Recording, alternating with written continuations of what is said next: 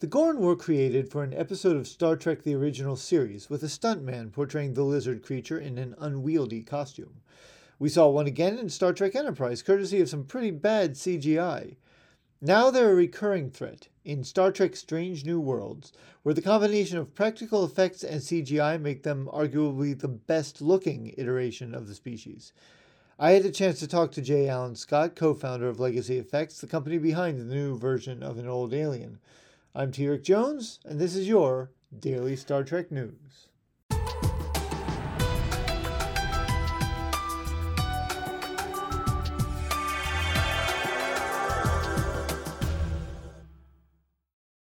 Hey, Alan, how are you? Doing great. Thank you. Thanks for joining me. Well, I'm excited. This is my first time doing something like this. Oh, excellent. I was excited to hear that you were available. I wanted to start very simply. So how much of the Gorn characters are digital? How much is practical? What's the sort of I ha- there? I haven't done a runtime. And then until I saw the episode and talked with Jason with visual effects, and they sent us some clips a couple months ago. It's a good mix. The babies, all three of them, Mhm. the hatchlings, the younglings, and the adult, have a mix of both practical and CG, either augmented onto them or fully replaced, depending on what the shots are. It's actually a great mix for us. That's what we like.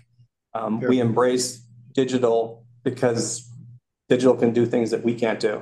And Sure. we're stuck with physics and we're stuck with performance. And it's like I like seeing that even with some of the adult stuff that was aired, Jason and his team would go in and augment the face a little bit because we add blinks and we add lips and we add all that stuff. But in the moment of the take that they want, if it's not doing exactly that moment at that time, then they'll give a little lip quiver. I know they added those to some of the adult shots because that's what it needed in that particular frames. So what's great for us is that now we're looking at the next time we do it, and now we're adding that movement into what we did. It's like, oh, you like that kind of stuff, then we're going to add that in. Or they may mush things around or move things around just to give a little bit more of an intense look, stuff that we might not have had time for or even thought to do. Sure. So it's a great time for us to make our things look like what they did as much as they take what we do practically and do their digital. So they start to look like each other. And I think that's the magic trick that makes it most effective is when it's both techniques. You use everything you have in your tool palette. The Gorn began in the original series as a practical costume that many people think looks fairly silly. And then they popped up in Enterprise as a fully digital character, Yeah. which wasn't great. So you're using a mix of those things, but how do you look back at what the Gorn were and sort of evolve them? Arguably, yours are the most realistic looking ones and definitely the scariest ones we've seen on screen.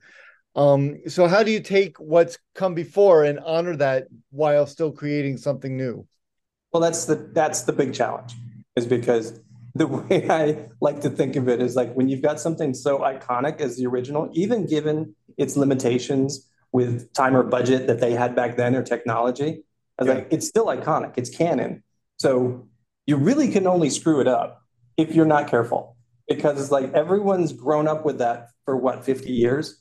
sure. But one of the ways that we like to look at things like that is like, what would it have been like if they weren't limited by technology? Where would they have taken it? The key is to listen to the writers because they're taking the story to a different place that we're not aware of yet. They know where they want to take this species and this civilization and the conflict that's going to come later. So they're very informed on how this wants to roll out and what they need to do and what they need to act like. Where the arena was like one moment in time between two individuals, now they're creating a whole different scenario with the Federation and the Gorn. And it comes down to is like, what is their society? And that speaks into how they wanted to create these episodes. Like they want this to be a horror like episode, which is the great part about Strange New Worlds and the serialization of it is that you don't have to worry about this huge overarching storyline over seasons. You can focus on like, here's what it is, but they start creating the backstory that so you understand. So as we're designing and trying to take in elements of the original one, they might say to us, like, we want the Gorn to be as comfortable on the ceiling and the walls as they are on the floor. Sure. And it's like they wanted them to be horrific, not comedic and broad daylight like they were at Vasquez Rocks. So it was like you put them in the shadows and you start working toward horror elements and you add elements to it. And so we started doing designs. And then as we started thinking about, where they need to go, we're like, this is really horrific. These are really scary creatures, but they don't have the science. You can't see what the thought patterns they're going through. They're too animal-like. They're too creature-like. They're too monster-like. Let's tone them back because they have a civilization. They have space travel. So how do we blend the two, make something that's really monster-like, claws and teeth, sure, and still make it like it's intelligent. It's something that you might be able to reason with because they have we designed a life cycle with them. And then it's like, it's got to tie into, it's like, well, they still have a society, like lions and hyenas have a society. So you have to, key into elements of that. So you get the animalistic and the scary part, and then try and figure out, it's like, yeah, they still fly spaceships. A very early credit of yours was as a puppeteer on Jurassic Park. Jurassic Park still stands up. I mean, the special effects and the puppetry are still top notch as far as I'm concerned. Did that experience help inform you from 30 years ago, inform you how these Absolutely. Absolutely. Yes. I've had several experiences, but on Jurassic, it was one of my first times in animatronics. And as you're building, it was a long build. We had 18 months to design and build the dinosaurs, which is unheard of these days.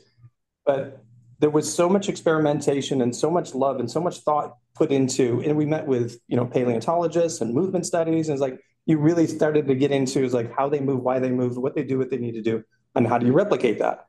And it was incredibly exciting and fun. But there was a point in every production when you go, I'm not just having fun here. It's like, I have to please the director. I have to please the studios. And then in the end, it's like, I have to please everyone that watches this. This has to look surreal. And there's that sobering moment where you're like, oh, we got to get to work. And, it is work. It's a tremendously satisfying and fun experience. But at the same time, like, especially when you're talking about a fan base like Star Trek, is like, you have a huge responsibility to make sure you never let your guard down and you're giving it everything that you can because their expectations are high. But at the same time, it's incredibly exciting to be creating and recreating and advancing canon, where it's like, sometimes you just have to push that out of your head because it can be stressful and overwhelming sometimes. Like, why, you start to ask the whys. But it's like, if you just focus on the character, then a lot of it just falls into place. And there was another, I worked on one of the Star Trek movies, and one of my favorite things about that is that they were doing Klingons, and it was such a small shop and such an intimate situation. It was like, I was very new to it, but everyone got to sculpt Klingons. It's like, you get to sculpt background Klingons, you get to sculpt the hero ones, but everyone got an opportunity to participate in an artistic way.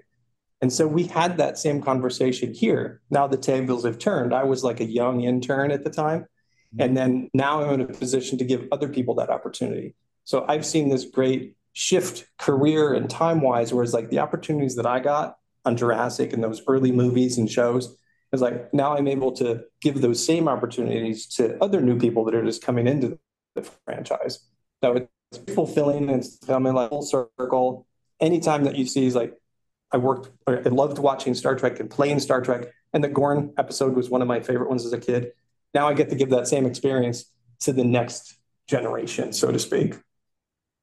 That's great. Well, J. Allen Scott, thank you so much for joining me. This has been terrific. I've really enjoyed talking to you today. You're very welcome. Thank you. If you want to ensure Daily Star Trek News continues to make content like this, why not support us on Patreon? Your donation not only helps us afford the hosting fees for our website and podcast, but also helps us to pay our writers. Even a donation of as little as $1 a month helps to keep us running. Head over to www.patreon.com/Daily Star Trek News to help us out.